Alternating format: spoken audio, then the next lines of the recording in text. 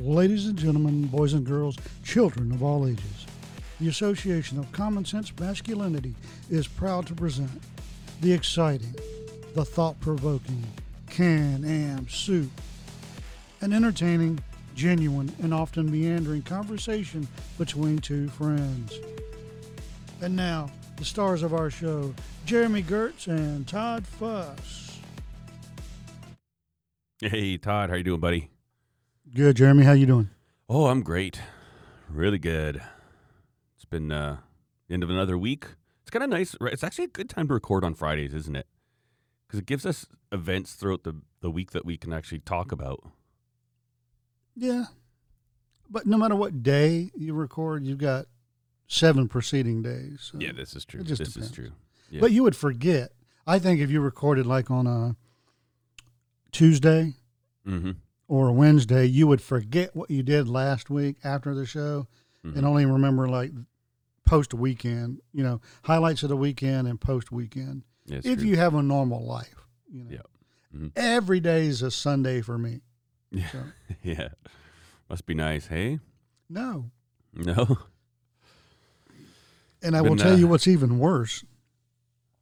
Now, in theory, it sounds good. But it is absolutely my wife when she's resigning, Oh, is she? from the Pentagon job, Yeah.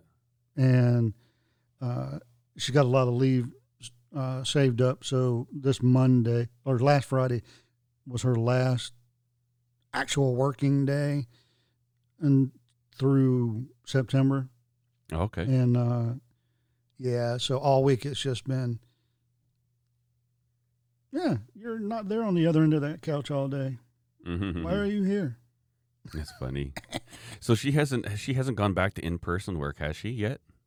No. Yeah. Is anybody there? Or is everybody at the Oh, Pentagon yeah. just It has fluctuated, okay? and it depends on what office or, because there's a bazillion different divisions and offices within the Pentagon, but, Yeah. and where she worked,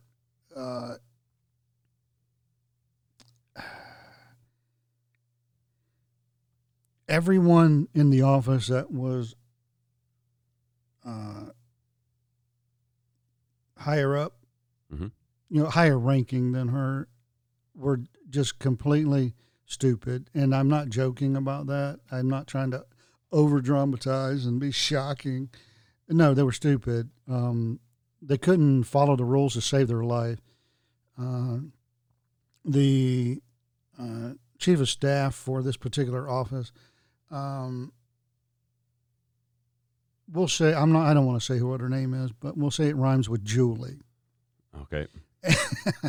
And she could not follow statute, regulation, or common sense if she had a gun to her head. She's fiscally irresponsible. There are laws governing how you spend taxpayer money, particularly in travel. No, don't care what those say. We're going to do what we want to do. Yeah, and it was giving the wife gray hair. So I told her to quit before she even got that job. Yeah. Extra money is okay, but we don't need it. Mm-hmm. And it's not worth the stress for her. So Yeah. but no, she's after Monday, Tuesday, and then halfway through Wednesday, she started looking for local jobs just to have something to do. Oh, okay. Right on.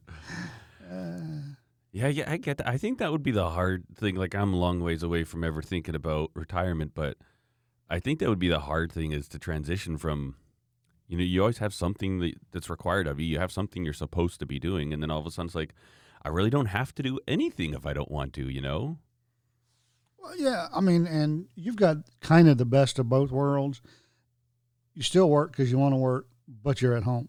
Mm-hmm. So you're not going out into the workforce dealing with stupid. Yeah. You're at home dealing with customers, which is stupid. But anyway. Yeah. Oh, sorry. No, they're Any customers, I apologize greatly. no. No, I would say I definitely have way better. I don't know. There's a certain sense where I think anybody that wants one of my knives, it's because they've seen my YouTube videos, and it sounds weird, and I don't even know if I should say this, but it's not like I feel, and this isn't true. Like I sort of feel that I'm not competing with other knife makers, right? I know I am 100%, but at the same time, so like with my wife's Etsy shop. She'll get requests from people to do, she has these decals and it's like a hockey player kind of from behind. It's kind of like a silhouette thing and you can put the name and the number. And, they're like, I think it's like $6 or $7 American for this maybe 4-inch by 4-inch decal, whatever. And people will be like, oh, can you put the ponytail on the other side? Like if it's a girl hockey player, can you put the ponytail on the other side? And can you change the font to this? Can you do this for this? And like Steph will do these. If she's not busy, she'll like, okay, fine, whatever. And I always tell her, say, there's no design work for free. Like, if they want to customize it moderately, like it's really not difficult to do, but only after they've placed the order, right? And it's funny because back and forth, and then Steph finally said, this one guy, since the beginning of July, has been messaging her about this, or I think it was July 10th or something, and I think he made 7 changes, and Steph's just like, this is getting too much. I said, just tell him, no. At this point, I put in all, and so she worded something like this. At this, he said, can I get another proof to see how that looks? And she just said, at this point, I've put in all the work that I'm willing to do for a sub $10 decal. If you'd like to place the order, I'll make sure you're happy with it before I send it to you. But it's funny because there's a certain sense where if on her shop, if it's not like super great, amazing service, people will just be like, I'm going somewhere else, right? Whereas people are, if I tell them, say, hey, can I get a knife? I'll be like, yeah, it's going to be 8 months at the earliest. So, oh, that's fine. I'll pay for it right now. You know what I mean? It's really weird. And so I would say I by far, I can't believe how amazing my customers are. I don't know if I've ever had a single bad customer with my knife stuff. Even ones that there's one gentleman ordered a knife, and I don't know what went on. I sent him I made him the incorrect knife, the wrong model. And it was just when I was super swamped, and he says, oh, this is great, and I think they're priced right around the same, and he just let me know. He says, I'm so happy with this. He says, is it possible that I could order another one too and I said, listen, I'm so sorry. I'll send that one back and I'll make you. He goes, no, I want to keep this one too. He goes, if I can get more knives from you, the better, right? And yeah, and then there's one gentleman, I've had 2, I think these are the 2 that I know of, where I made his knife twice, and I sent one to him, and again, we're super busy, and I think it was like 3 weeks later, I sent it to him again, because I forgot to enter the shipping information into my web store, and then that would have showed me that this order's been completed. So I was just going through. I'm like, oh crap! I thought I made that. I better whip this one up. So I sent him the same knife again, and he's like, oh, this just made my day. He goes, let me PayPal you the money. He goes, I'm so excited. He goes, I love that knife so much. Having an extra one is just like icing on the cake. And I said, no. I said, I feel bad. I feel like I'm guilting you into, you send somebody a knife and like, oh, you want to pay me now? And I said, no. I said, I can't make you do that. And he's like, no, I want to, absolutely. But man, I don't know if I've ever had a bad customer, like someone who's like, hey, you're late with my knife. And I've been late with knives, lots, but nobody's been like, where's my knife? Like, it's unbelievable. I don't understand it.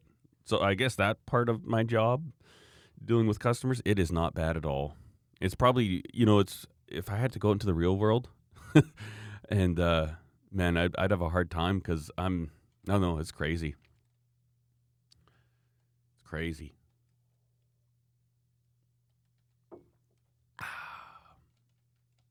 That's my second cup of coffee. I'm still on my first. Oh, no. That's no good, Todd. Oh, so what's been happening? You been doing much this week? Made Carolina pulled pork, coleslaw, and baked beans all from scratch. Oh, wow. And It took a long time for me to come up with a good Carolina pulled pork, even being from North Carolina, because so many people think that, oh, that's mustard based. No, it isn't. Stop it. That's South Carolina. Just stop. It's not. It's vinegary based, but not over vinegar, and that's where a lot of people make the mistake. Is they make it just taste like pork soaked in vinegar. Mm. No, it's just supposed to be a tangy, vinegary background flavor that makes you go, what is that? You know? Mm-hmm. And so you barbecue yours or smoke it or what? Your pulled pork. I have done it barbecued. I have done it hot smoke, cold smoke, crock pot. I've done it all kinds of different ways, right?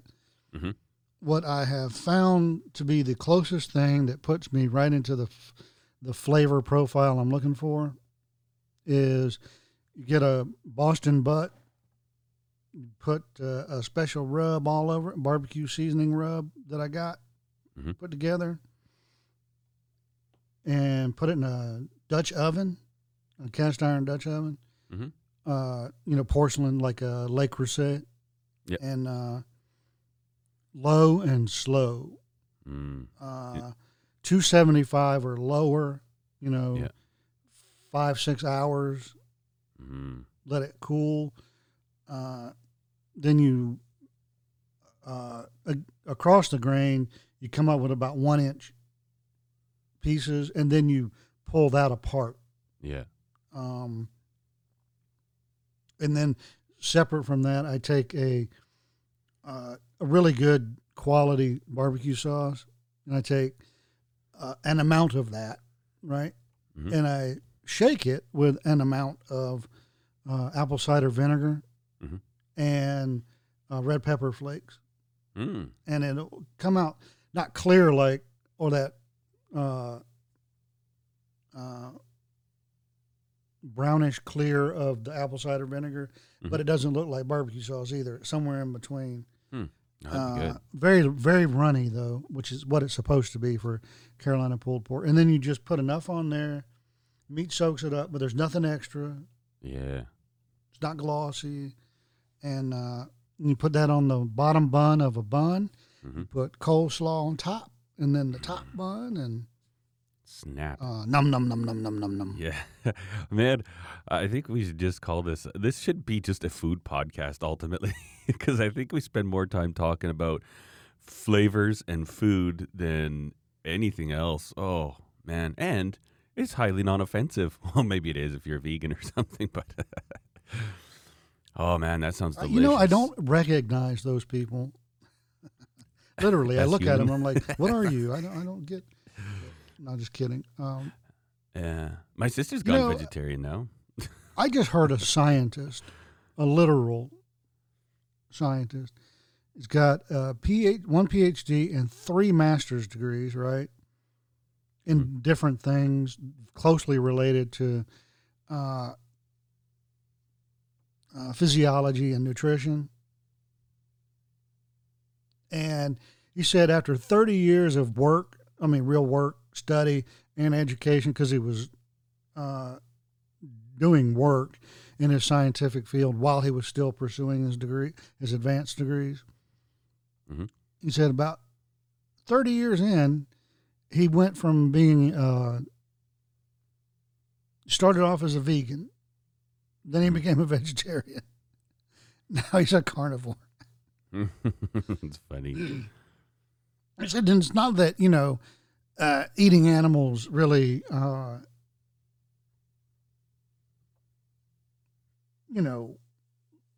guess looked appetizing to him.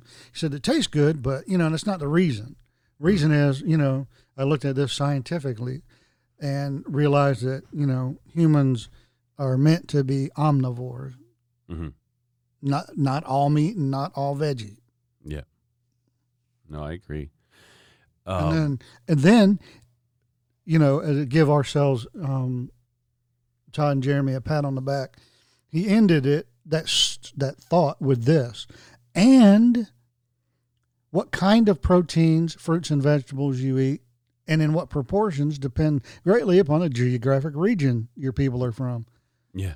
I was like, well, yeah, of course. Yeah. Duh. Maybe he You know, listens if to you're our in podcast. the 1650s and you live in Sweden, you're not going to be eating Japanese vegetables Yeah. much. No bok choy for you. Yeah, I'm just saying. Yeah. You're going to be eating salt fish and taters. Yep. Man, we have, speaking of Japanese, like, vegetables, we've got these markets in Calgary called T&T Supermarket, and they're Asian supermarkets. And full-on Asian. Like, I think every time I've been there, like Steph and I've gone in, we've been the only white people. And literally there's hundreds of people. They are busy. They are packed. Like, even all the signage in the store is, I don't know what it is, what type of Asian it is, but it's Asian. And man, some of the food that they have and some of the live fish I've never seen before, like in a National Geographic, and these people are like buying them to eat at home. Man, so we go in there to get ramen noodles because they've got like fresh made ramen. Making your own ramen noodles, it takes a while, right? It's not hard, but it's time consuming. And sometimes we'll be like Sundays, if we want to put on an actual big ramen, like, and if we have time for it, it's like, oh, let's just grab and pick up some noodles if we're driving by. And yeah, we were in there a couple weeks ago. It's just, man, first of all, the parking lots, and people may think this is terrible, but so at least let's just say the people that choose to shop at this store do not know how to drive cars. Do not. Like, I think in the time we were trying to get into this parking lot and find a parking spot, there was like 3 or 4 little tiny mini traffic jams in this parking lot because people don't know what they're doing. And one person will go to turn here and the next person will kind of turn here, and the way they do it, they kind of box each other in, and then someone will come behind them, and then next thing you know, they're all getting out. They literally get out of their vehicles and they're trying to point, and then they start arguing with each other who's going to go which way so that this person can move and that person can move and then this person can get a... Unbelievable, man. It is insane. I almost blew my top, man. When I went to that store, I was so angry. I'm like, oh, I was mad. But it's so fun going in there, and like soy sauces, they'll have, I don't know, there's probably like 20 or 30 different types of soy sauce to choose from. You name it, any Asian flavors there they've got. And some of them smell so good, and some of them, like, some places you walk by and you're looking for the mold on the meat. Ugh. But interesting cultural experience for sure. But yeah. Yeah, I went to a Asian market in a foreign country one time. Mm. One time. Yeah. And, you know, you see the skinless dried monkey Ugh. hanging in the window. You're like, oh, I just can't. And I leave. Yeah. Because you do a double take, and you're like, is that a infant or a monkey? Oh, yeah. When I was in Russia, we had down the street from where I lived, there was a butcher shop, and thought, let's go. We're going into, like, we're kind of like in the residential areas. We're kind of going into downtown to do some shopping and tourism stuff. And I thought, why don't we see if they have like pepperoni sticks that we could take for lunch, because we didn't have a lunch with us and we didn't want to be bothered going to a restaurant. And we went in there and they got these big pieces of meat, like, ribs and sides of animals, and cats walking all over them, all over the meat. And I went in there and it smells like, if you've been to pretty much any butcher shop outside of North America, they smell like actual butcher shops, right? Like, I think we're a little too sensitive here, that if we smell a little off-putting meat, that we just, I can't eat that. Whereas that's kind of how it is in the rest of the world, and nobody cares, right? Oh, I walked in there and it smelled like carcasses, and I had to leave. It was so disgusting. But like, even in the, you got the counter, the glass counter where you stand, and they got there's cats sleeping in there on top of meat. I didn't see any of them eating it, but they're literally laying on top of the meat. That's disgusting. Well, yes. It can, for 2 reasons. They only have cats in there to keep the rats out, and cats pee on everything. Yeah. The market is theirs. Yeah. I hate cats. There's like mayonnaise. There's a time and a place for a cat. Yeah. You know, a barn cat you never see, but you know there's no mice in your barn. Yeah. Anyway. Yeah. Just- No, Yeah. cats are jerks. You know, so I'm with you. Like we got a cat and we have it for mouse control. That's the only reason. The problem we run into here is that our neighbors, well, one of my neighbors, she has what she calls her cat house, and it was like an old wooden shed from like an original farmstead or whatever, like old. You know, it was probably built in the 50s. It's almost falling apart. But she takes cat food out there, and I don't know how many cats she has. I would venture to say 10 to 20 cats that live there. A cat, we were sure it was a cat just because of evidence. We lost 3 chickens a couple weeks ago. And some of these cats that she has, they are big. Like they look like medium-sized dogs almost. Like, I don't know how much they weigh, but crazy. So anyways, we have our cat, and it's a female, and she's really good about sticking around the house. And then every now and then we'll see one of our neighbor's cats here, and I'm like at night on our front porch, and I got to chase it away. And then our cat's pregnant. So right now we have 4 kittens. And now they're at the point where they're actually eating food. And it's like, I don't want this. I don't want more cats here. You know, maybe. Now, see, if I can catch our barn cat, it's going to get fixed, and then I'll put it back out in the barn. Yeah, That'll be the you know, any of the wild cats around here. yeah, they can do it. How They're much going it to get cost? fixed or put down, you know. Yeah. Because that's the way it should be. I should see how much it costs to get a cat fixed, a female. See, males It will depends on where roam. you're at, but Yeah. normally it's either free, $40, you know. A lot of vets will do that stuff for free to keep the population down. Yeah. Now, if you come in with, you know, a cat or a dog, kitten or a puppy, and they know you love them, you know, they're going to make up their money on you. Yeah, it's true. But I think it was $150 last time I had a dog fixed, and that would have been Sandy, almost 20 years ago. Yeah.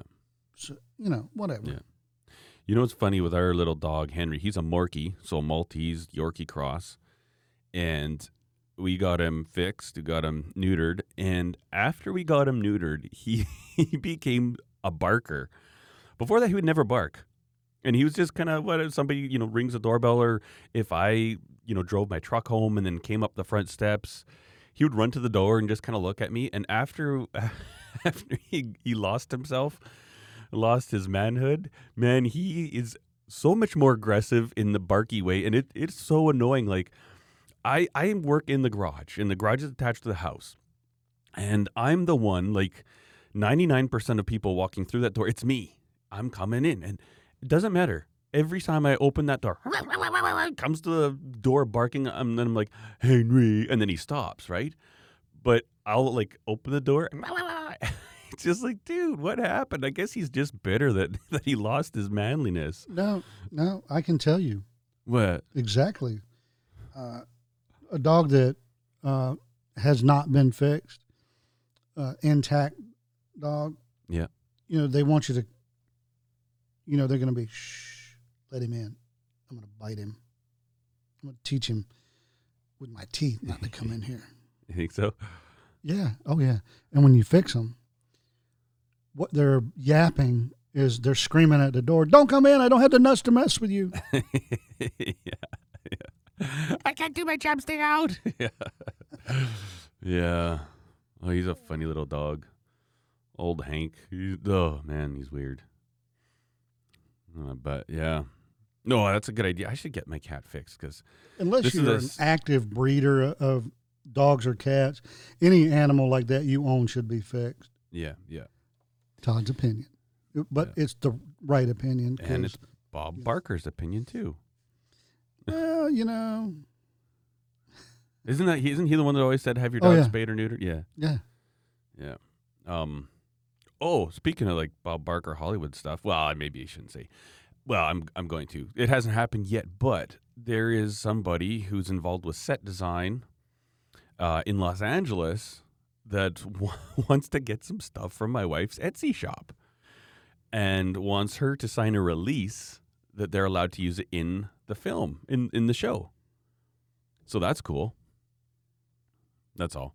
If it happens, I'll say more. It will be a very, very big show. It's not a no-name thing. It's like A-list celebrities. I don't know what the role of what she's going to make is going to be and how prominent it will be, but she said they're just finishing the set design, and then they'll send over the paperwork that, they're allowed to have it show her products on the show, and that we don't need any enumeration from them or anything like that. Well, So that's kind of cool. if these are A-listers and it's that big of a show, throw me a bone, Yeah. jerks. Yeah, I guess. It's what angers me about rich people. They're the cheapest people on earth. Yeah, but see, it's the talent that gets the money in Hollywood. And Steph Talent's getting what? Well, actually, Peanuts. nah, It's going to be an integral part of this design. No, I don't know if It's it will going to be no. key to the plot.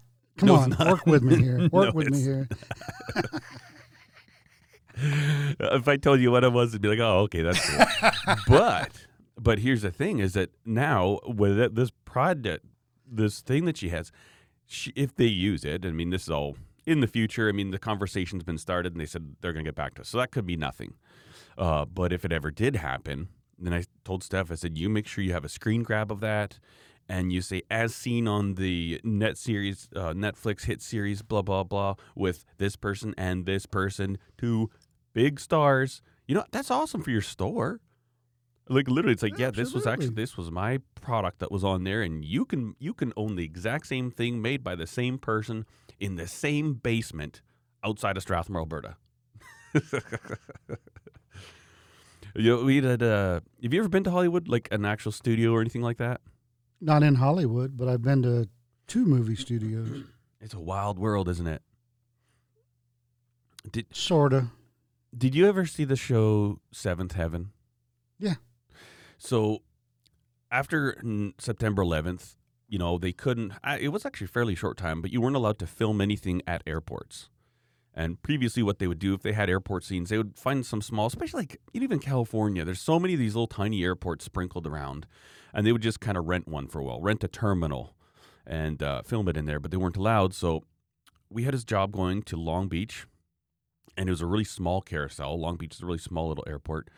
And the studio called us, whoever it is that produces Seventh Heaven, they said, listen, we can't film in airports right now. And the season finale, the show called The Ring, a lot of it was set in an airport, and it's a big enough thing that we can't change it. Do you rent carousels? Like, do you rent airport equipment? And my dad's like, what are you talking? He's like, we could build a set. We can build an airport. We got a warehouse, but we don't have a carousel. And so we were really busy at the time. Obviously, it's September 11th. Everybody's like afterwards, everybody's like updating with EDS systems and stuff. And he didn't want this job. And he thought, well, you know what? With the time, he said, when do you want it? And the timing was so that they wanted it 3 weeks before Long Beach job was supposed to install. So he thought, well, you know what? If we can actually send it there, we'll let them use it for a bit, disassemble it, and then install it at Long Beach. But he didn't want to, right? He's like, we're too busy. I was working in Burbank at the time. And no, I wasn't. I forget. Anyways, so we gave him a price that was twice what we sold it to the airport for. And they said yes.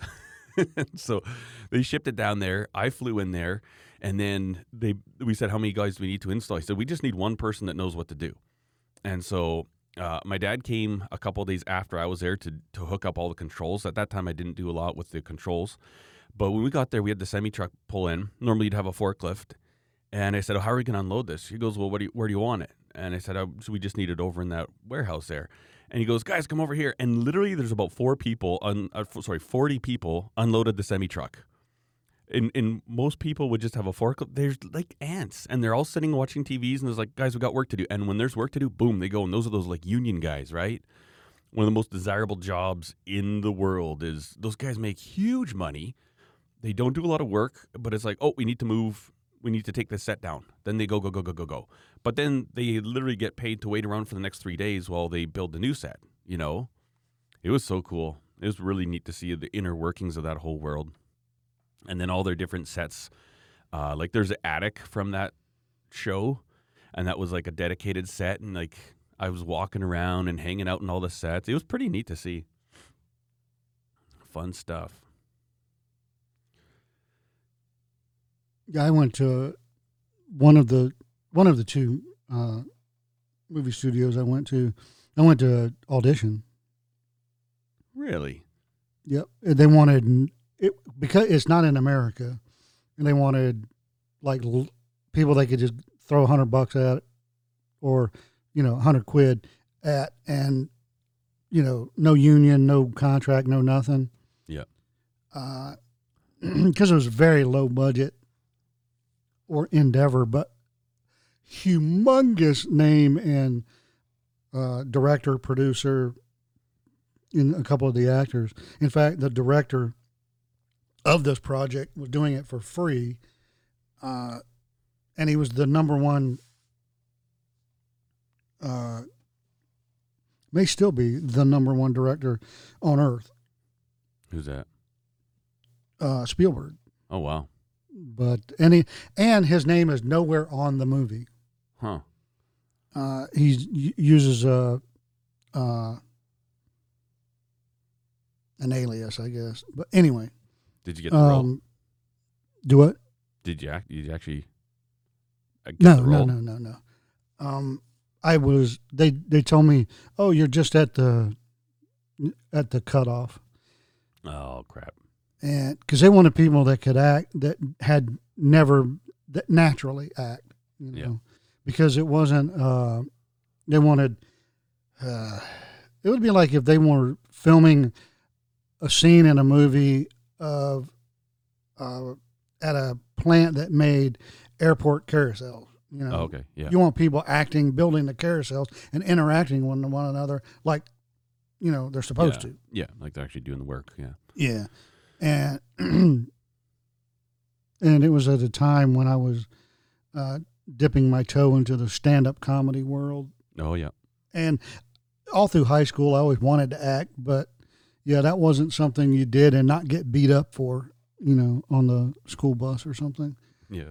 So didn't want to do it then. But anyway, Hmm. so I went and then because I must have been right at the cutoff for the number of people they wanted, because the second time I actually got contacted to, hey, we remember you from this. Can you go if you want audition for this? They sent me a page out of it's a fake script, just lines, and that lays out the situation. And the crazy thing was, you were acting against a cardboard cutout. Oh, wow. That's funny. And I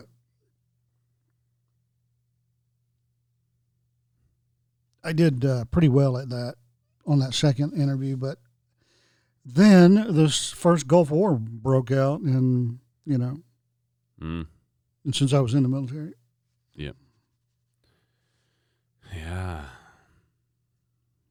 I remember when I was a kid, they had the Gulf War trading cards, and of all sorts of things. So you could buy, all the equipment had their own trading card, picture of it in action on the front, and then specs on the back.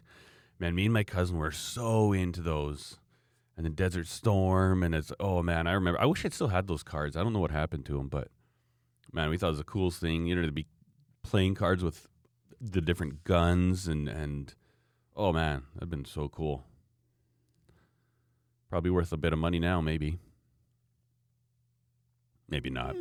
Probably not. There was so much of those things printed. Yeah. And who knows? What's funny is I always think, if you have something that you've been collecting, or you find something, and I'm always like, oh, this has got to be worth a lot of money, and how little it is. Like, I was doing some major cleanup in the garage one afternoon this week, and I was like, oh, I'm just going through stuff, and I found these. I don't even know where I got them from, but you remember when cigarettes used to come in round tins, kind of like a little coffee can? Not in this country. Okay, so this is a Kanakistan thing. Yeah, so it's kind of like you shrink down a coffee tin so that it's as high as like a cigarette height, and I think, I don't know, you'd fit 200 cigarettes in here, and they're in these round tins, And I've got a couple of them. They've just got bolts. One of them's got like ball bearings, like 1-inch ball bearings. I don't know what I'm going to use them for, but it'd be fun to throw at something. And there's one that I have is a Players, extra light, and it's in very nice condition. And I'm like, this is actually really good shape. And so I was like, let me see how much this is worth. And so I just look on eBay, right? Like cigarette tins. And it's like $13 to $15. I'm like, never mind. It's not worth the time it would take to just try and sell this thing. I'll just keep storing ball bearings in it. But You know what you could do? What's that? You could make canister Damascus with it. Yeah. And do one of these quote unquote 3 or 5 hour forging challenges that these knife makers are doing or were doing. Yeah. And they're just totally fake, in my opinion. Why do you think so? Well, if you start your video on a 3-hour forging challenge in one set of clothes Yeah. and it's daylight outside, Yeah. and you finish it in a completely different set of clothes, you're clean, and it's nighttime, Yeah. I'm waving the flag on that. So, Yeah, some people do fake it. If you know who Toby is? Have you heard of the Toby Fire and Steel podcast? Of course I have. Yeah. So he did a forging challenge, but he did the entire thing. He streamed the whole thing live on YouTube. And so he's got like a 3.5 YouTube video. Obviously fantastic. Well, see, if you're going to do a 3-hour challenge and you don't want people to think you're faking it, why wouldn't you do it that way? Yeah. Incredibly boring though. Like you watch it, and he said the bummer about doing, and that's why he did it. He said, I'm doing this just for legitimacy purposes. But he says, between heats, there's only so much entertaining I can do, So very, very boring. I watched like a snippet here or there, but yeah, I know it's interesting. I've been challenged to do that a lot. And then have you heard of what do they call it? The YouTube Knife Makers Challenge? Happened a little bit ago where they made a Gyoto. Yeah. So they I feel bad. I haven't responded. They started asking me about that way back in the day. And I never even responded. And now they ask me again because the next one coming out is going to be a Bowie knife. And when did they say? Well, I think in October they want to release them. And I don't know. I feel bad. And what they said is that the gentleman that puts it all together, he said that Blackbeard Projects and Green Steve of Green Beetle Knives made special requests. They said, please beg Jeremy until he says yes. And I'm like, I understand the community, this and that, but, I'm not a competition guy. Oh, I am. But if I'm going to compete in something, it's because I really feel like I'm going to dominate it, right? Like when I did track and field, I mean, I was fast. I don't want to say necessarily train. I did. I ran a lot, but when I would enter a race, I was expecting to win it, and most of the time I did. When I run a marathon, I'm not racing. I'm trying to see if I can run 26 miles. When I played baseball, I played to win, and that's super competitive by nature. But if it's something like I wouldn't ever enter competition where I know there's no chance I'm gonna win, or Hey, put a pin in that. I want to circle back around to that. Go ahead. No, that's all. That's what I was pretty much done saying. I don't feel like I need to prove myself to anybody. You know what I mean? It's like I know I can make this knife, and I'm not going to compete with you about it. Unless, if there's money on the line, and if it's like, yeah, what, I'm going to go and I'm going to win this, but I don't know. You get, especially when you leave it to the audience. Man, there's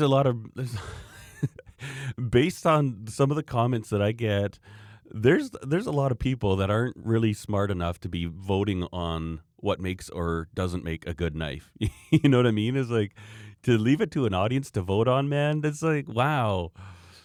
Ugh. Can any of those people that are voting on this actually do or even really fully understand what's being done enough to cast judgment on it? And I would say no. For the most part, no. I think that the percentage of people that watch knife making videos that can actually make a good knife and understand the process to a level that's good enough to judge others, I say you might be at 10%. So I'm kind of like, why subject yourself to 90% of the 90% of the people that are going to be judging have no clue what they're talking about, yet they got to cast a vote, Well, it's kind of like letting millennials vote for two things. politics. Here's my thought on two things, and well, one thing, and then I want to go back to the pen holder. Is it as much about this competition, or is it really a way for smaller and upcoming YouTube knife making channels to piggyback off of knife making channels with huge numbers? Yeah. And It's try some to of build that. the community as a whole. And that's an altruistic way of looking at it, but I'm sure that's what the guy's intent is. Yeah. But because really no one, the falling popularity of a certain TV show shows that, people don't give a rat's behind about watching four people make a knife and, oh, which one's better?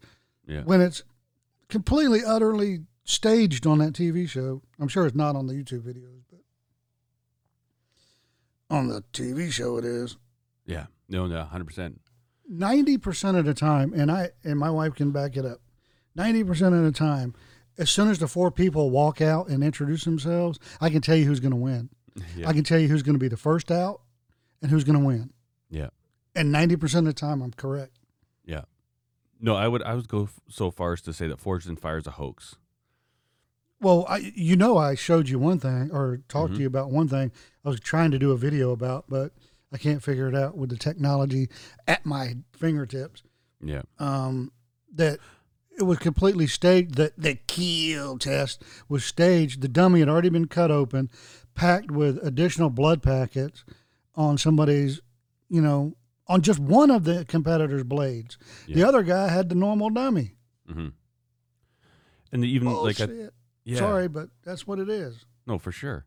And we even talked about one example where he's going to slice this this pig in half, and as he slices it, he comes like this. In the last second, he puts the blade broadside, and all you do is just Google it, and you see the bait, and it's like, really? No, You there think is a we're guy that that stupid. did a mashup of all of the Doug Mercaida knife twist. Just slight turn of the wrist. Yeah. It might not be hitting at 90 degrees, but it's just enough where it's going to twist, and really affect the results of the cutting Still leave test a little, or the kill test. a little laceration in there, so it looks like it's okay. So it did cut it, but it didn't cut cleanly through. It's like it is. Yeah, I'm going to go on the record and say that Forged in Fire is a hoax. Now, I think it's great. I think it does great things for people's interest. I think it's an entertaining show to watch. But, man, what a joke. My absolute favorite competitor off of Forged in Fire, back when it was actually more realistic in the first two seasons, and some of the competitors will tell you that the only thing they disagreed with was not being able to control the heat treat of their own knife. Mm-hmm. Anyway, and this individual was sometime during the 2020 flu epidemic. She was A pandemic. interviewed. It's a pandemic. It's No, serious. epidemic. It's Anyway. a pandemic. Be scared, Todd. And it's not the Be flu. scared. Sorry, I don't want to offend anybody's sensibilities. It's scarier than the flu. It's called COVID. Snowflakes, be gone. But anyway, she was interviewed, and she's like, the show did absolutely nothing for me. I'm a farrier. I do high-end rodeo horse stuff. It did, nothing for my business. Now, she has done some knives based on her winning knife. She'll remake that knife and then sell them for a ton of money. Because there are people out there that are well beyond my ability to collect knives, and that's saying something. Yeah, it is. Because I'd rather have $1,000 knives, and these people are Well, I'm gonna go ahead and say it. I would, if I had the money, and it was going for a charity auction or even in her pocket auction, I would rather pay 20 grand for one of her knives. Yep. Based on the quality and the end result of that knife than what Alec was getting for his crap. Anyway, I digress. So yeah, she was saying, it did nothing for me. But when she went back recently, first 2 seasons, she was a champion, came back, was a champion of champions. And then, 3 or 4 years later, they have her back. She didn't win that one, but she was down to she wasn't the first one out anyway. And you could tell she just wasn't, her heart wasn't in it anymore. Because the show's completely, utterly changed. They tell you what to say or how to say it. Oh, can you do this? Can you drop this and look like an idiot on camera? Whatever. And then she says, I don't really appreciate them beeping me every 5 minutes when I don't curse. And that was something that Mr. Hoffman got mad at, too, because his grandma watched the show. That's funny. And he's religious. He doesn't cuss. And they made him look like he does a lot.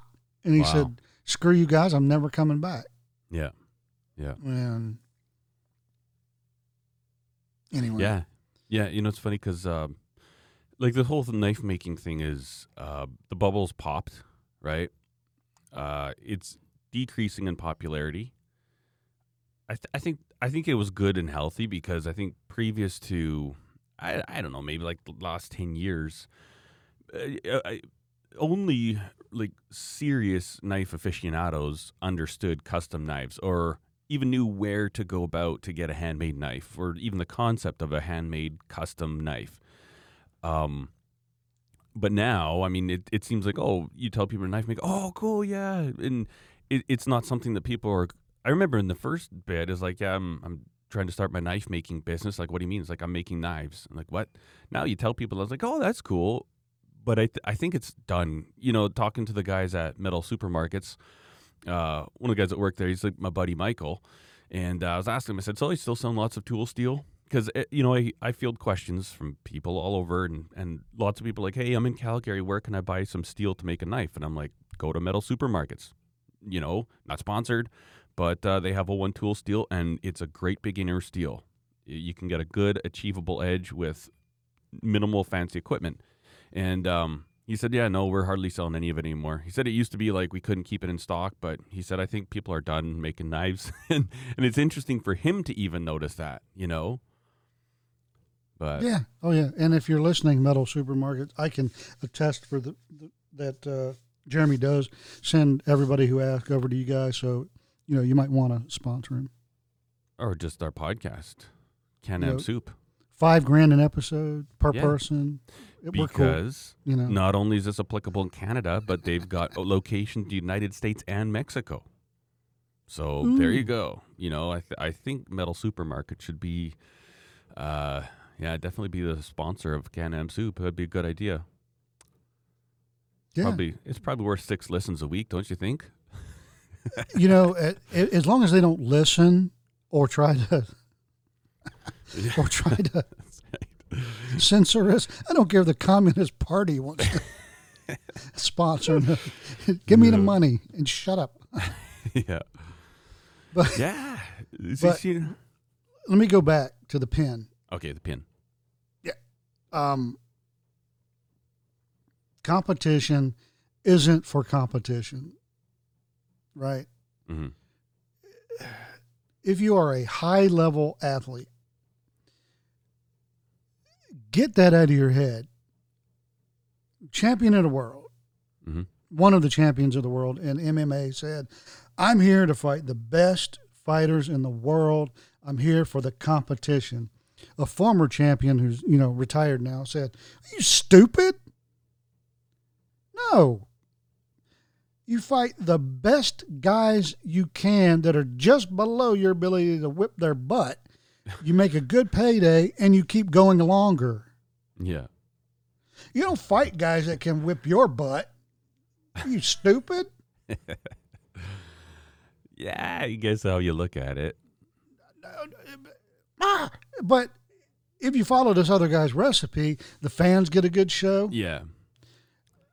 A really good champion that keeps butts in the seat and pay-per-views being purchased. Mm-hmm. So the company wins, the fans win, the fighter keeps getting big paydays, and the not quite as good as the champ guys get a good payday too. Mm-hmm. Yeah, Which they wouldn't ordinarily get. that's true. You know, you get mid-card guys now that they're in the main event. Instead of getting 20 grand for fighting, they're getting 250 grand. And if you get fight of the night, both fighters get it.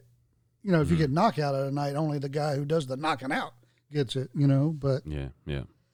and as we learned last weekend or 2 weekends ago, you know, 50 grand can change somebody's life. Mm-hmm. When you're living hand to mouth, trying to live your dream, you have a family, blah, blah, blah. Mm-hmm. And then young lady goes out, does a tremendous fight. And then Dana White says, here's 50 grand for fight of the night. And she falls into a heap on the floor crying because 50 grand just changed her life. Now she can go home and pay her mortgage. Hmm. You know? I didn't see that, but that's cool. It is. But anyway, you know, just get over yourself. Don't fight for your ego. What does your ego pay for you? You know, what bills can you write ego on the check? Yeah. You know, can you go to the store and buy meat with ego? No. You need money to do that. So if you're a high-level athlete or any profession, you keep your ego in check. Mm-hmm. Seriously. Now, you know, there are times when, you know, your mouth's going to write some checks when you're out on the PR circuit that, you know, you're going to have to get in the ring and see if you can cash them. Because if you have that much testosterone or estrogen flowing through your body, you're going to get caught up in the moment in a press conference and say something you might not ordinarily say. And then your opponent's going to be like, oh, really? Mm-hmm. It's on. Yeah. Like Donkey Kong. And you might get knocked out. Yeah. See, those are the types of competitions I like where, and I know that fighting is always judged, but generally it's not like it can, well, everything can be rigged, but, you know, say you have something like figure skating comes to mind because I think it seems to be one of the most corrupted sports that's ever been judged. Right behind boxing. Yeah, that's true. Figure skating was horrible. Yeah. See, I like competitions where this person is directly competing against this person. And it's like you say, if you knock somebody out, there's no debate whether or not you won the fight. Now, they might go on this and they might go blah, blah, blah. But it's like, listen, I was the last one standing in the ring, right? The judges can't do, there's only so much. I mean, especially with all the camera angles nowadays, the judges can't make up things like, oh, well, you the whatever, you know. They just did last week. Did they? I don't follow fighting much. It was hilarious, but I mean, it was sad for the guy who lost, you know. Yeah. Anyway. Hey, I got a question for you, kind of pertinent, well, not to this timing, but the timing that's just passed. Is there any sports from the Olympic Games that you'd never really watched before that you're like, hey, this is kind of interesting? Was anything that kind of new pop out to you this year or no? No. Or did you even watch the Olympics, Todd? No, I watched some of them. In fact, ladies judo finals really was a laugh so hard your belly hurts the next day kind of competition. Huh. That's funny. And you know, in fact, well, according to the Olympics, if you watch the finals,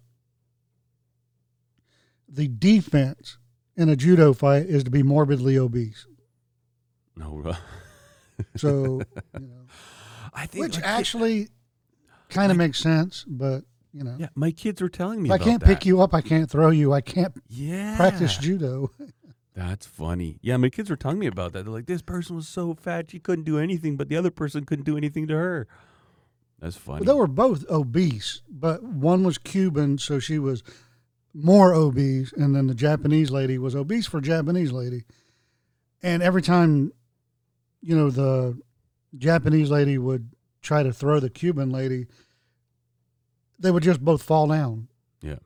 And because there was an effort made, the Japanese lady got the point, even though it wasn't successful. And I'm like, how? Yeah. That's crazy. I won't tell you what I said in my living room on this podcast because it's completely, even I would say, man, that was wrong. Yeah, it's funny. It looked like two mentally deficient midgets I don't want fighting. to talk about that. Don't want to go there, Todd. You know how I feel. Come on, just for a short time. Well, no. One of the funniest segments on anything ever recorded in the history of mankind. That was a funny one. Highly offensive, but hilarious, and sometimes that's what it takes. Every time I think about it, I still cry laughing. I know. That's funny. So do you know what velodrome is? Todd, come on. How many? You said you're just going to think about that for a little while. It's been more than a little while. Need to move out of it. Did you know what velodrome is? Who? Velodrome. No. So, like bicycle track racing where they got that big oval track with the banked sides? Yeah. That's a velodrome. That's what it's called. Kind of like NASCAR on bicycles. And like that, they only ride fixed gear bikes, which is, I love fixies. That's kind of where it came from. But it's interesting because there's a lot of different types of races. And so it was towards the end of the Olympics. I think it was on like the last Friday. There's one race where there'll be like 30 start. And they do one lap that's just like where they kind of put themselves in position. And one lap is a sprint. And basically it's like a 30 or something lap race. And the way it works is that, so basically one lap, people are trying to put themselves in a position, or if they feel boxed in, they'll try and get into a different spot. They're all going around in this pack. It's kind of like NASCAR on bicycles. And then when the horn goes, they have to do one sprint lap. And the last person to cross the line at the end of that sprint lap gets eliminated. So it's this race where you start out with 30 and you literally end up with one. And it's really cool. So we were watching that. And then there's another one. And Canada actually won the gold for the women. I don't know what it's called. Like every type of racing on a velodrome has the same name, but basically it's a best of 3 competition. I think it's like based on your performance times, who goes first. There's 2 riders. One's in the front, one's in the back. It's a 3-lap race. And the way that it works is that they kind of ride around really slow for the first lap or 2. And the person at the back wants to put a surprise attack on the person in the front. Because obviously the person in the front is leading the race. They start out in front. But the idea is that the person in the back can force the other, either try and get in front of the other person, like with one lap left, or they can, start at the beginning of the race going hot, and the person in the front will be going hot, and they'll just draft them, right? Stay right behind them and draft, and then attack at the end. And so you can win the race no matter where you are, whether you start in front or you start in the back. But it is very interesting because they'll go around the velodrome, like barely moving, like almost as slow as you could bicycle. And the person in the front is staring back at the person at the back. And the person at the back's kind of just being a little snaky and, slinking around and faking a move here, faking a move there. See if they can get this person to bite. Oh, it was really cool. It was really interesting to watch. Something I never knew anything about, and once you kind of figure out what they're doing, it's it's like all strategy, and then the end it's just like a death sprint as fast as you can go. It's kind of cool. That was one. I don't watch a lot of Olympics, but it's always kind of fun to try and find one weird sport that you don't know much about, and then try and figure it out so you can enjoy watching it. Like I'd like to learn what cricket's all about.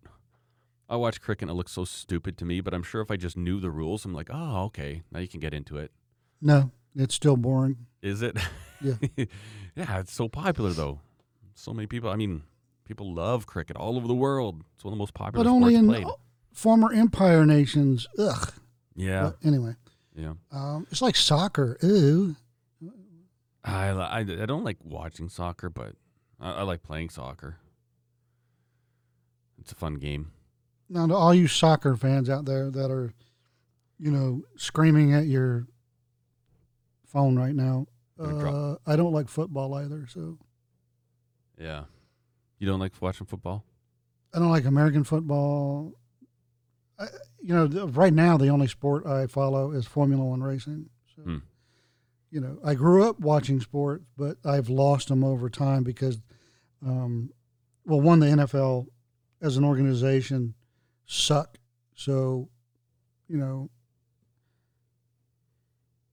I just no. Yeah. I feel and as I got older, not older as in being old, but not a child anymore, and you live in a town that has a sports team, an NFL team, and then you learn that, oh wait, they make hundreds of $millions a year in revenue, and the taxpayers of the town still have to buy your stupid stadium. Yeah, I know. No. I know. We're talking about that this week because the Calgary Flames are building a new arena, and they're talking about how much it's going to cost taxpayers. I'm like, I heard they were going to change the name just by adding an R to it. How do you mean? It'd be the Calgary Flamers. Yeah, it should be. It should be. Well, actually, you know what? Good news is, the Seattle Kraken, the new team that came up, they kind of did an expansion draft, and so basically every team could protect a certain number of players, but they had to leave. I don't know exactly, but it was something along the lines of 2 defensemen had to be available for them, 2 forwards, 2 whatever. They could protect most of their team, but they had to be able to leave some of these guys. And then the way it worked is that they could kind of pick, guys that are already playing in the NHL, already on teams, and they go. And the captain of the Calgary Flames, and I would use that term extremely loosely when I talk about the person that wore the C on the badge, Mark Giordano, he got taken by the Kraken. So he is gone, and I'm so excited because he is a pacifist nincompoop. And hockey is still a sport where you need an alpha male. You need the biggest alpha in the room to be your captain. And Mark Giordano is just like a little good hockey player, yes. Good defenseman, yes. People say he's probably in the top 5 defensemen in the NHL. But he is not a leader. And people seem to be so confused about leadership these days, People getting into politics real quick here. Chances are, a lot of people are saying that Justin Trudeau is going to call for another election in the next week, which he'll probably win, which is terrible. The reason that he will win is because the Conservative Party, I don't know if you follow Canadian politics, but our Conservative Party, their leader that they elected in as the leader of the party, guess what his first name is? Justin? Aaron. Oh. Guess how it's spelled? Erin. That's great. That's a female way of spelling it. I mean, it just is. Like, I know boys do too. Guess what his last name is? And you'll understand exactly why this party won't lead. His name's O'Toole. Apostrophe Toole. So Aaron Irish. O'Toole. So it's an Irish redhead female. He's blonde. But round little face, talks like a great little politician, but he's not a leader. And same thing with the last guy that we had. Oh, his name isn't in my head. But, he had dimples, for Pete's sakes. You can't have a leader with dimples. You look like a baby. And people have lost the concept of what leadership is. And there is a certain point where if you want to be the leader that has the public face, right? Like if people are going to see you make speeches, and I don't care how liberal-minded you are, how soft you are, how confused you are about your own identity, every human being, if they look at a really strong, clear-eyed, intelligent-looking person that has a very strong face, they will think of him more as a leader than somebody who's got round little face, a higher voice, and dimples. And I don't care how messed up your brain is, how whatever side. That's just the way that the human being reacts. And you'll never win politics with somebody like Aaron O'Toole. Or, I don't even see. He's so important. The last leader of the Conservative Party, I don't even remember his name. But it's like, stop electing these little boyish faced, soft men. Get a man up there. Get somebody who's big, who's strong, and I literally mean physically big and physically strong, Now, square-jawed. you can have one and of those intelligent. traits, but not all of them. Not even two of them. Because when he was younger, Winston Churchill had the most boyish little face ever.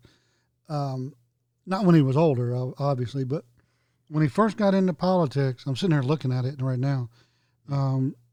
It's such a cute little boy face. Now, he was still, at that time, he wasn't all fat and hunched over, but but he was a political genius. Yeah. I don't know.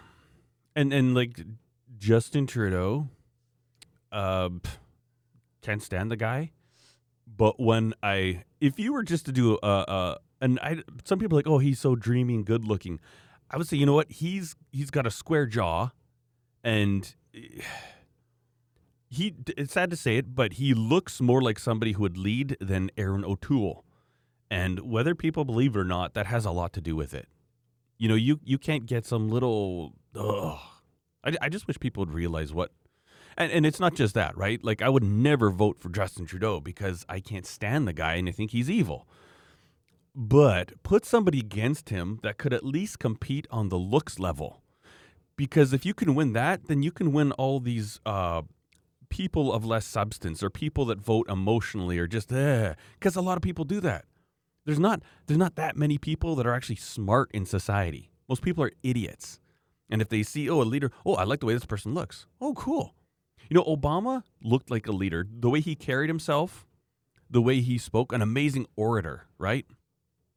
I always feel like his policy, whether I agree with him or not, man, tempting to give him my vote just because of the way he carries himself, the way that he speaks. I'm like, wow, this guy's good. Now, do I agree with what he's saying? No, but man, is he good, right? Like that has so much to do with leadership. And you look at these other people that, even Justin Trudeau, when I hear him talk, I'm like, oh, not following this guy. We are going to take away all guns. No, sorry. He's not a leader. But it's better than anything the Conservative Party puts out. Anyways, didn't mean to get off on this rant. Way back when, in a land far, far away, in the 80s, when Obama was but a young guy, and he was a city organizer, community organizer, he was told, you need to study great political speakers because you suck. And he did.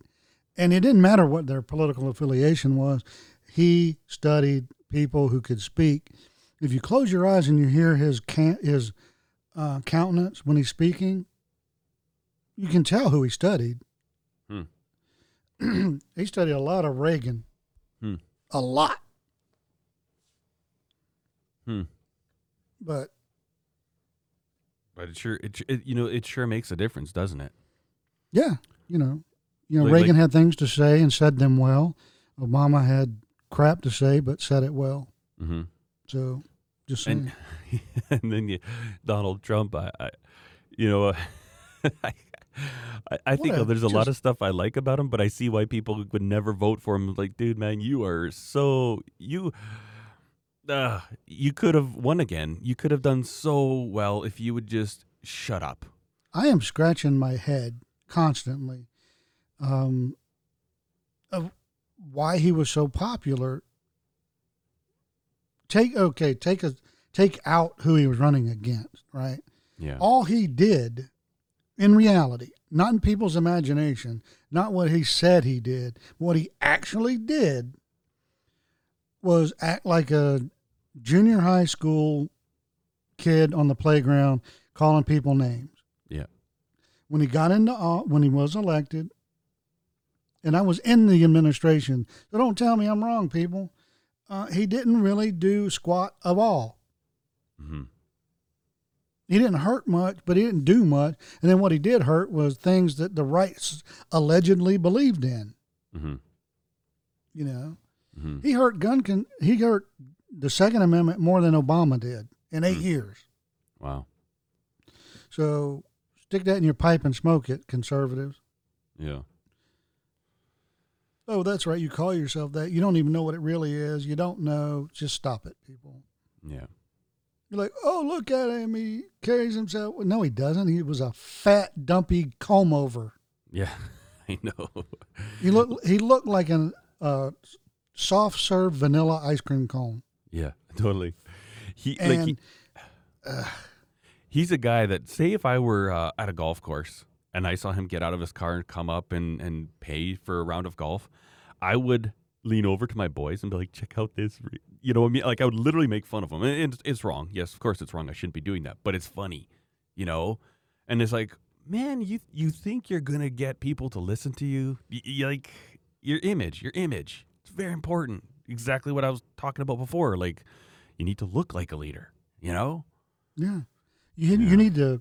What we need right now is the political mind, not necessarily the ideology, but the political mind of Reagan, Mm-hmm. the charisma of Clinton, Mm-hmm. and the if you want somebody to be brash, you don't want Trump. You want Margaret Thatcher. Mm-hmm.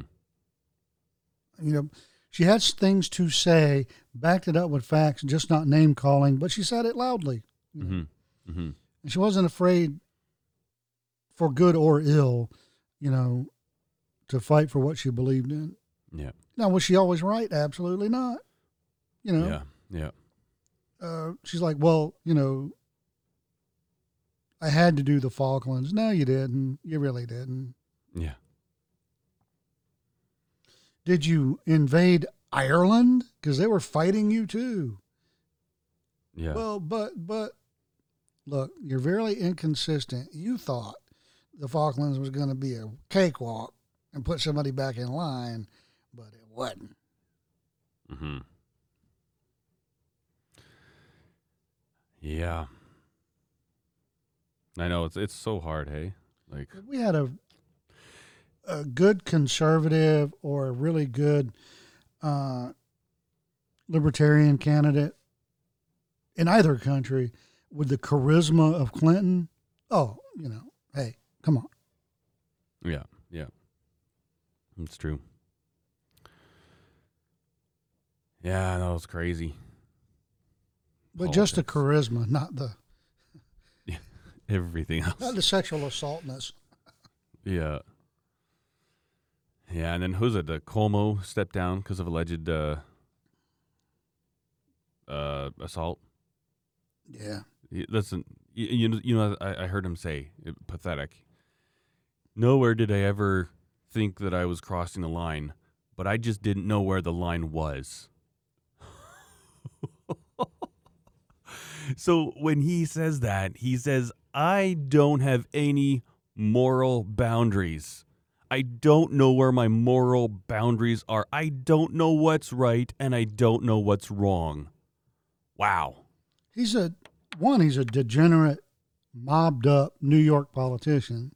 Yeah. So it wouldn't surprise me what anybody said about him.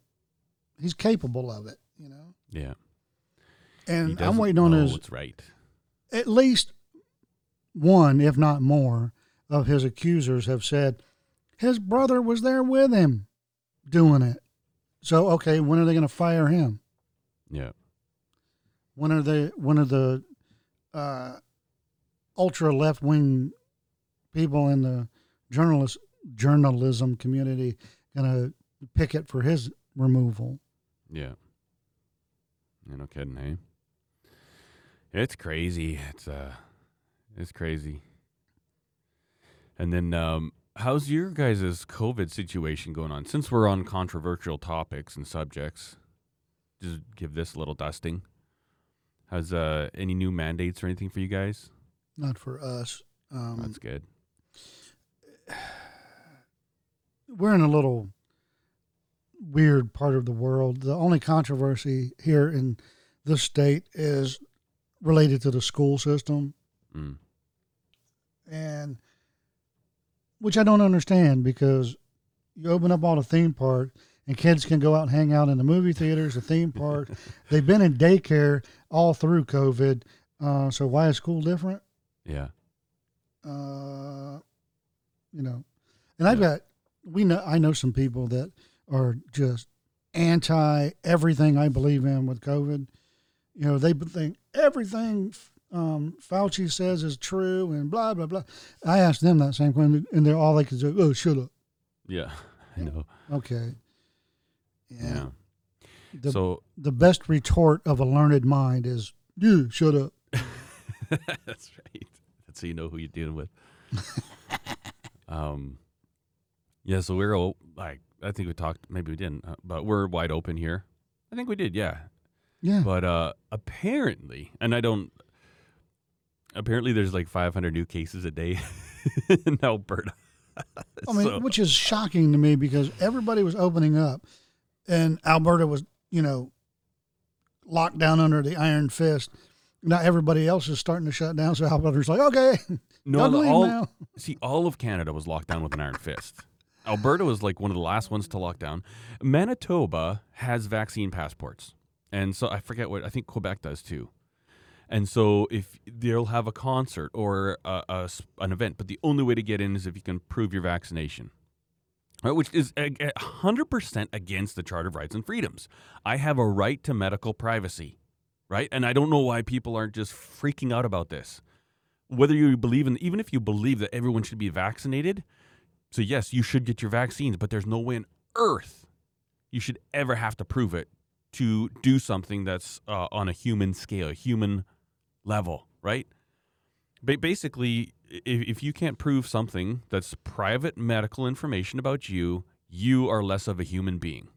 That is violation of human rights. It's ridiculous. People don't see it. People are too freaking retarded to see it anymore. Like, I just drink COVID Kool-Aid. Man, people are dumb. Dumber than an entire bag of rocks. I don't know. I kind of lean towards the government can't make you do any of that stuff at all, ever, under any circumstance. Mm-hmm. If you want to come into my private business, I can make you only walk on your left foot if I want. Yeah, but it's my private property, some bitch. If you want to come into my business, only walk on your left foot. Right foot touches, you're out of here. I know, but that's degrading people then. What if you tell people that... Yeah. Again, my private property. Yeah. You don't have to come in here. There are other businesses. Hit the bricks. I don't know. See, but the thing is, it's not that simple. I have to say it that way because there can't be any exceptions. Otherwise, you have to make the gay birthday cake. Yeah. I just, no, not happening. Yeah. It's, man, that's such a tricky line. I know it was a wedding cake, people. Get off my back. So what if, but then at what point can you discriminate against race and against sex? Well, right? You're just having you walk on a healthy left foot is not a protected status. Okay, but what if if it's not race, color, creed, national origin is not a protected status? Get over yourself, Americans. What if my left foot was blown off in a landmine while fighting in Afghanistan to save the United States of America? Well, sit in your little wheelchair. Your left foot's still not touching my floor. Yeah, I know what you mean. It's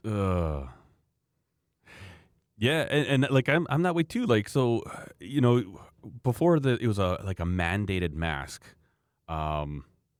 We went to this Cross Iron Mills, a huge shopping center, and we went into this one shoe store, and they said put a mask on. They said, well, no, we don't have to. Said it's our store. For this store, you have to. And we said, can we see your official company policy? And it's like, our manager says if you don't have a mask on, you have to get out. I was like, okay. So we left. Yeah, and they're right, and you're right. Yeah. Good to go.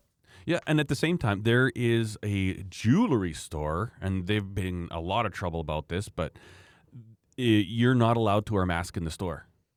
And I'm like, good for them. They said, you know what? No, If- absolutely. 100%. We have stores here like that. Yeah. And it's like, for security reasons, I want to identify this person. It's a freaking a jewelry store, right? Yeah.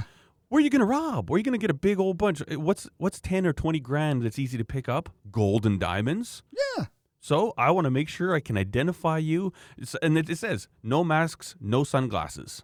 Makes Exactly. sense. No legitimate. I mean, they're using a legitimate reason, Mm-hmm. but I don't think they should have to. No. If you don't want mask in your store, or if you want mask in your store, as long as it's a privately held company on private property, you have a right to do that. Yeah. Well, here anyway. Yeah.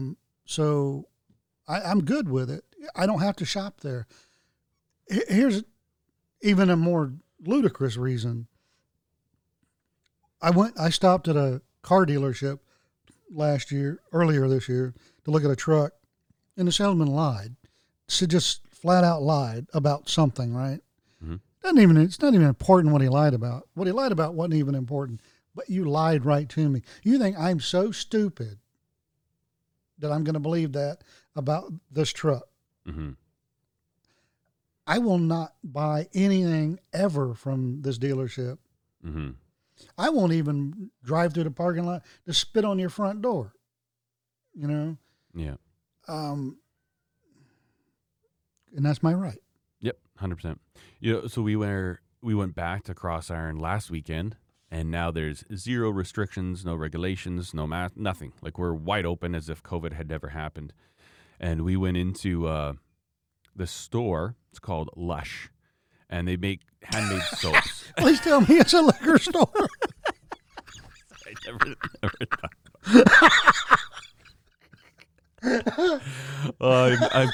I'm embarrassed, Todd. I didn't go. I didn't go. My wife wanted to go into this store.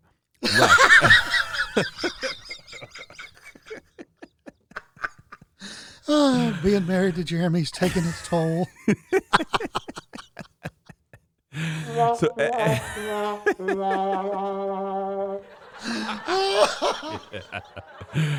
So basically, they make soaps and stuff. It's all handmade soap and skincare products, all in Vancouver, in case Vancouver's too offensive. But anyways, we walk in here, and Steph wanted to get. They got these really cool things. What do they call them? It's not a bath bomb. It's something else. It's like you drop a little thing and it just bubble bath basically, and really nice little boutique stores. Anyways, we walk in and they have one little chick acting like a Nazi, and she's like, did you sanitize your hands? Sanitize your hands. I'm like, no, we're good, thanks. Like, you can't be in here if you don't sanitize your hands. And she's like, sorry, what? It's like, you have to sanitize your hands, or if that hurts, we got soap in the sink over there. And it's like, sorry, it was like, there's no mandates. Like, yeah, but we as a company, we want to make sure everybody sanitizes their hands. And I don't know why, but I had about like $700 cash in my pocket, right? And so I just pulled it out like this, and I said, I'm going to make sure you guys don't get any of this. I put it back in my pocket and left. And it's like, you guys can piss off, you know? Ugh. And it's this power trip. It's like, okay, I'm walking around. I got a tan on. You know, we've been running, exercising. We look like healthy human beings. We showered that day. Our teeth have been brushed. And I'm not coughing. I'm not sneezing. You know, why would you be afraid of me not washing my hands? You know, like, You know what I would, it's a power trip. if I would think about it, exactly what I would do in that case would have been, Shake her hand. no, I would have said, all right, just bear with me for a second. I'm not going to touch anything of yours. Pull all that money out of my pocket and go, do you take cash? Yes, of course. What? Are you familiar with all of the environmental, what's the word I'm looking for? Contaminant that are on paper money, Mm-hmm. from cocaine to fecal matter. Mm-hmm. But you're worried about my hands being Yeah. sanitized. That I eat with all the time. How Like- stupid can you be? And I put it in my pocket and leave. Yeah. Fully And retarded. I have changed my cash only mind after because I've always known that 90% of American currency has traces of cocaine on it. But this recent increase or recent insurgence of fecal matter on paper money. Mm-hmm. What are you doing with your money? Stop it, people. Yeah. Well, you know what it's from? Everybody's sitting on the crapper on their phone, and then they take their phone, they make a phone call, and then they go get their money out, and it's just a transfer like that, right? Like I wonder if they did a study on how many people's phone contains Yes. fecal matter on it. Yeah, Like, yeah, I'm yeah. surprised. And it's why. And I'm surprised we haven't had a pink eye pandemic yet. From all- okay, I'm just gonna throw the thought I just had in the trash can because you just gave me a gem. I learned this Wednesday while I was making the Carolina pulled pork. Mhm. I was listening to music, right? What kind of music? And something popped up on my telephone, and I swiped the wrong way by accident because I've just got my knuckles right to use because I got pork juice on my fingers, and it went to the little news section. And hold that thought, new thought. Apple quit changing my settings and turning crap on that I've had off for 2 years. Mm-hmm. When you update, I don't want news on. I don't want any of that crap on. Okay? Mm-hmm. So I didn't know my news was turned back on. And when I accidentally flipped to the side, right? Pink eye epidemic during COVID because of people sharing masks. Really? Like in the family car, there's like your center yeah. console's just got a bunch of masks in it, Yeah. or your friends or whatever. Yep. And I just burst out laughing, because it was hilarious. You deserve it, people. Yeah. That's funny. Yeah, you know what I think is going to happen here? I know, like Jason Kenney said that they will not reclose, and so what they did is they shut everything down and they stopped. They literally said we're not testing for COVID anymore. The province had a contact tracing app you could put on your phone. They shut that off, and they said we're not testing for COVID. We're not basically it's over. Anybody that comes in sick, we're going to treat as a common flu. Wow,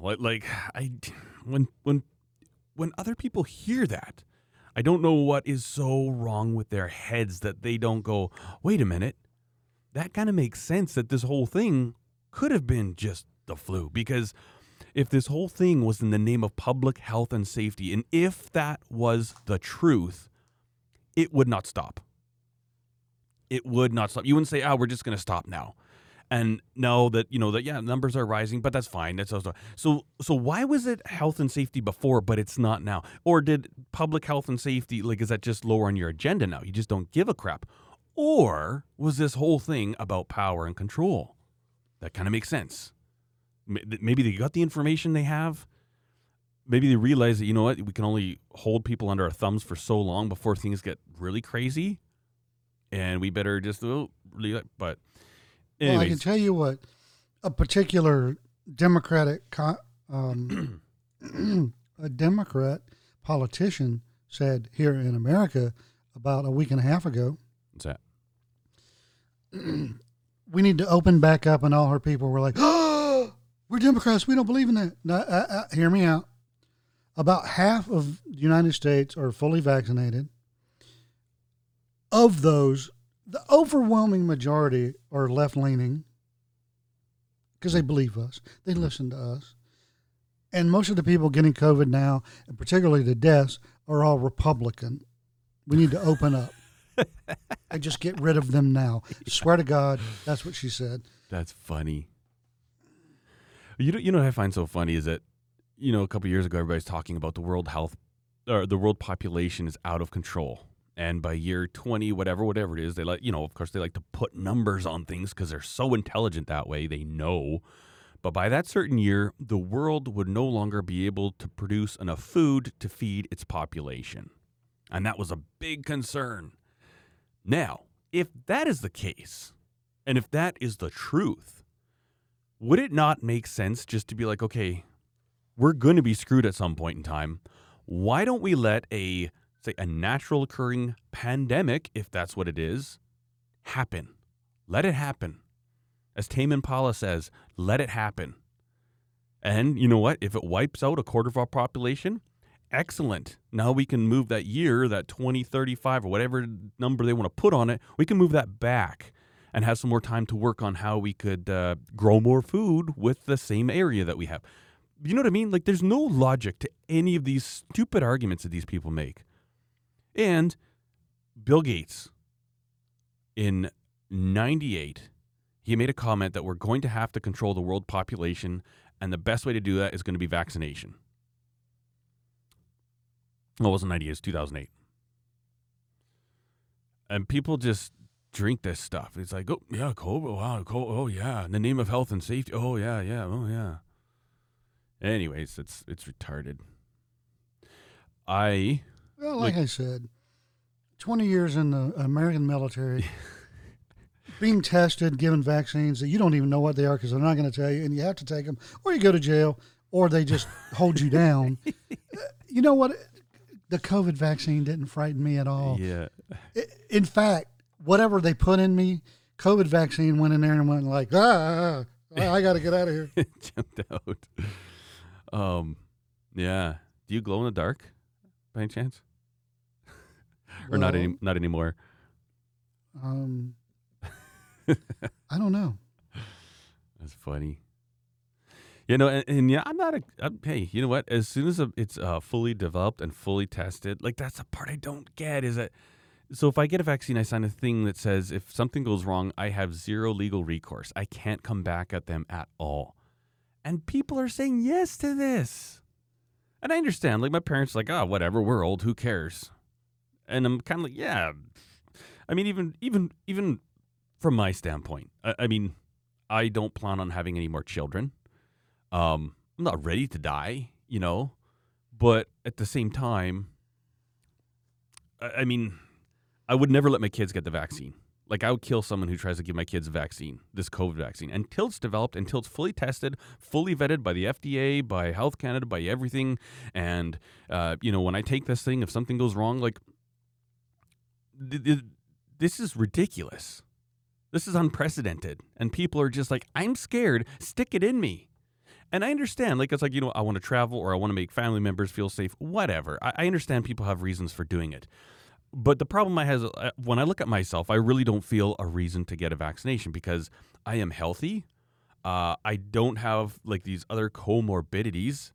To my knowledge, I don't have any comorbidities. I don't have any health problems, right? I run every day. I ride bikes every day. I'm a fairly healthy person. So I'm not going to get the vaccine because I don't feel threatened by this virus. That should be okay. Maybe if they want to look at it, it should be like this. If you're going to make me have a COVID passport, I should be exempt if I'm not fat. If I'm 350 pounds, yeah, you know what? That's called a comorbidity. Obesity kills. Let's look at the facts. Smoking kills more people killed more people in 2020 than the COVID ever did. Cigarette smoke, tobacco. If we want to save human lives, if it's saving a population, let's make smoking cigarettes illegal. But it's not about that, right? Australia's going into crazy lockdowns again. In Melbourne, they tested 88,000 people for COVID. They had 111 positive cases, and one person died. He was 84 years old, and he had other underlying health problems. But they have locked down so bad, all construction projects in the entire city have shut down. All stores have shut down except those that sell the needs like groceries. And they've sectioned off different neighborhoods, like 3 sections, and put barricades around them so people can't leave. You literally can't travel around Melbourne, Australia right now. Yeah. That's retarded, man. That is full on retarded. That is where the guns come out, in my opinion. That is where you say, no, no, no. Stand down. Stay in your lane, you little government. Yeah. Freaking ridiculous. I'm You're just waiting for it to familiar happen with here. baseball, right? Oh, yeah. Oh, I just sent you a photo of a new shortstop. What? I just sent you a photo. I texted you a photo of a new shortstop. Oh, I don't know if is it a midget?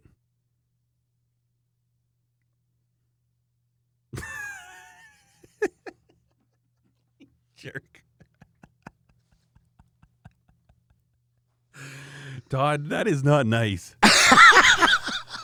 You have violated not only my eyes, but my phone. Now I have to go buy a new phone. You defiled my phone. But it is a shortstop. You're horrible. Oh, Todd, you are going to be in trouble for that one. That's funny. That's good. A good way to crack up, get us off this seriousness of the sniffles, the sniffleitis. So my wife made me these decals. They're Surly decals. You know the Surly logo? Yeah. So we got a vinyl cutter, and my wife just designed, kind of looked at it off the internet, did a little bit, and so she made me these things. They look dynamite. And so I'm going to put one on the swing arm of my DR650. And so it's going to say above, it's like my other bike is Surly. It'll be the big Surly logo underneath. And then also I want to make ones, I don't know. I always want to set my motorbike up to be really offensive. So I want to have a saying that says stay, and then have it safe, but the cross out font. And have it stay safe, but safe is crossed out, and then scared underneath it, and then a graphic representation of a face mask. Just so I can offend people. I don't know why I have this overwhelming desire that I really never give into, but I always want to offend people. I want to offend people. We don't have to wear masks, and I see these young people even wearing masks in stores still. I'm like, stay scared, pal. Stay scared. Man. Unpopular opinion. I'm actually surprised Squadcast has left us recording this long. Hey? Well, that's proof they don't listen. That's true. That's true. Yeah, if Snowflake Squadcast hasn't kicked us off their platform, they haven't listened to 5 minutes of one show, except last week. That's true. They probably only listened to last week's. Yeah, and it's very inspirational. We had some good food They got hungry and conversations left. going on. Yeah, yeah, no kidding. Man, oh man. Oh, what was I gonna say? Oh yeah, my wife did a nice little like a chickpea curry for dinner last night, and I think that's gonna go in my breakfast burrito. Good. Like 2 tablespoons of that, the eggs, burrito, toast it. My late brother-in-law had me where I couldn't eat chickpeas for about 6 months. Why is that? Because of what he called them. He called them butt beans. Because they look like a little butt crack. And I'm like, I had never seen that before. It never dawned on me before. And then I saw it. I'm like, now I can't ever unsee it. That looks like a butt crack. Butt beans. I'll never be able to watch a baseball game now thinking about shortstops. Ay. Yeah, I've got a meeting today, probably like around noon or 1 or something, with one of the guys who's he's a league advisor for our sponsoring committee for cadets, and interesting guy. He was in the Canadian Air Force for years and years and years, retired, and so anyways, gonna ride my motorbike to that. I'm excited. I don't know if I've ridden my motorbike once this week. Oh, I think I did once. I don't know. But you know what? With that bike, I've never actually got out on a ride where it's like, oh, I got 2 hours. Let me just go ride my motorbike. It's always been to do something. And by something, meaning a store to go to or pick up something that we bought on online classifieds. And I think I'm almost pushing 6,000 kilometers since I got that bike. That's pretty good Oh my. for errands. Yeah. Yeah. That's a lot of I replacing. mean, you and could have the ridden goal it with twice it. for all I know, and you live 3,000 kilometers from town. But Yeah, no. No, but the goal with that bike was to replace trips with my car. First of all, it's more fun to ride a motorbike. Second of well, all, that's mighty green of it's you. more fun to ride a motorbike. What's that? So that's mighty Oh, it is. green It is. of And you. and I figured it out for me to. Well, mind you, our gas prices are going up so fast that, I mean, airplanes couldn't keep up with them when they're ascending. But I think when I go to Calgary and back on my motorbike, it's about $5 in fuel, which is cheap. In my car, it'd be about $15. Like, I think I'm pushing 60 to 70 miles per gallon on that thing. It's phenomenal. That is awesome. And depends, obviously, how I ride it. Yeah. No, and it's so fun. Oh, my word. And now, well, we got like crazy heat. It's supposed to be like, we got heat warnings again. Gonna have like another couple hot days. But things are cooling down a bit, and I'm really excited to put knobbies back on and ride it like right in. My goal is to ride every month of the year. You know, like I was thinking about it, I ride a snowmobile when it's minus 20, and I'll do like a 6-7 hour snowmobile trip. Granted, I mean, those got heated grips, but I can put heated grips on my bike. I don't see why I can't ride my bike when it's like minus 10 degrees out. You know, you just dress for it. And as long as the Yeah. roads are fine, you have to drive a little slower because your tires will be hard. You know, you don't have the traction that you do in the summertime, but. And then what I'm going to do, my focus then, obviously, just because you never know where you're going to find a patch of black ice or something, my focus will be to stay on gravel almost exclusively. And that's why I'm going to put the knobbies back on. So when we got packages to go in, still take my bike, but I'll be taking all the gravel back roads, you know, never out on the highway. Oh, it's going to be so much fun. I'm just riding the ditch if I have to. As long as there's not too much snow, I got some knobbies. We'll just roost the whole way in. Oh, good times. I'm looking forward to it. Oh, yeah. A lot more, And now, wow. about equal to the fun of a good snowmobile ride. Yep. Yeah, they are a blast. Probably safer than the way I it's- drive a snowmobile. Yeah. I know, because you just got to grab the snowmobiles. It seems like they have to be screaming or braking, you know? There's no like, it's with that centrifugal clutch. It's like it either needs to be accelerating as hard as it can, or I need to be braking as hard as I can. No in between. You know, it's an on-off switch. It's not a throttle. Yeah. Yeah, they're good times. Well, it used to be what they do is it used to be a lot more common around here. Well, especially I guess when it was like more farmers and more people that came from farms. Like was it New Year's Day or New Year's Eve? Like people around here is just a common place that you would go to your friend's house and you'd drive your snowmobile, do circles around his yard until he got out. And then you would both go to another one of your buddy's house and drive circles in their yard until they came out. And they'd get 20 to 30 guys and basically tour all over the place, stop, get gas, keep doing this, and then they all wind up at a bar, have a couple beers, and then ride home, you know? But yeah, now it's a lot different. It's like you got to go to the mountains. You got to have these big, 172-inch track sleds, and I don't know. You don't see a lot of people what I call ditch banging. You know, you just got this little ditch banger. It's a little snowmobile. It's not super high, kind of flat, and you just rip around the fields and have a good time. Now it seems everybody's got, I got to go to the mountains. I got my big truck with my sled deck on it, and I mean that's fun too. That's definitely fun too. But kind of like the casual just snorting around on these things, chasing deer and coyotes, all that illegal Again, activity. the way I drive a snowmobile, the last thing I want to be doing is going down a mountain. Yeah. Well, they said all these. They do it high marking, and they try and go up the mountain as high as they can. And I don't get it. I think part of the reason is it seems there's always booze involved. Like you'll be in the mountains there, you'll stop on the trail, and always somebody pulls out whiskey. Like total strangers, they'll pull out a bottle of whiskey. They'll have a couple swigs, pass it to you, and pass it around, and then we wonder why so many people die from avalanches. I was up in Ferdy once, and we were getting up above the tree line. And I'm not a mountain man, not by any stretch.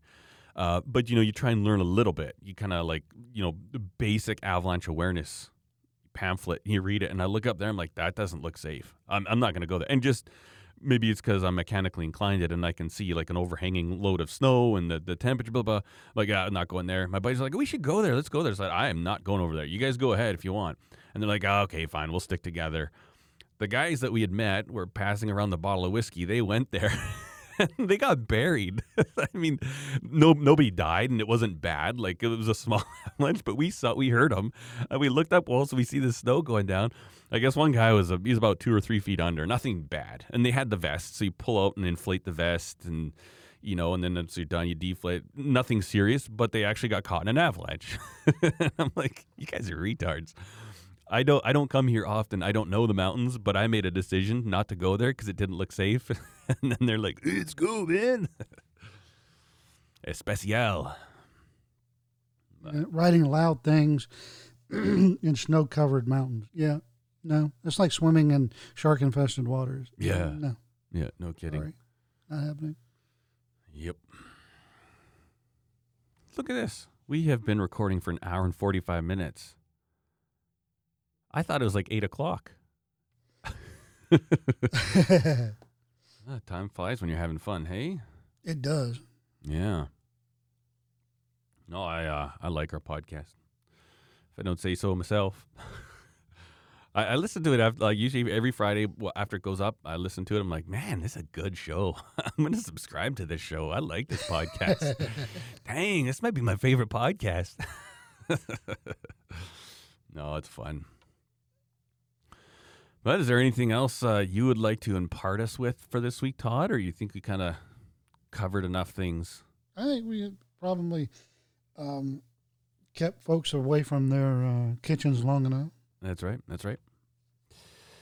Yeah, I think we solved some of the world. We got a good start at solving world problems. We'll pick it up again next week, maybe. And if you're listening to this in your car, let me leave you with this. Wake up, you're about to wreck. That's right. Yeah. Well, it's like they say, when I leave this world, I want to do it like my grandpa, peacefully in his sleep. Now that's something you can literally say. He died doing what he loved. That's right. And then unlike his 3 screaming passengers, right?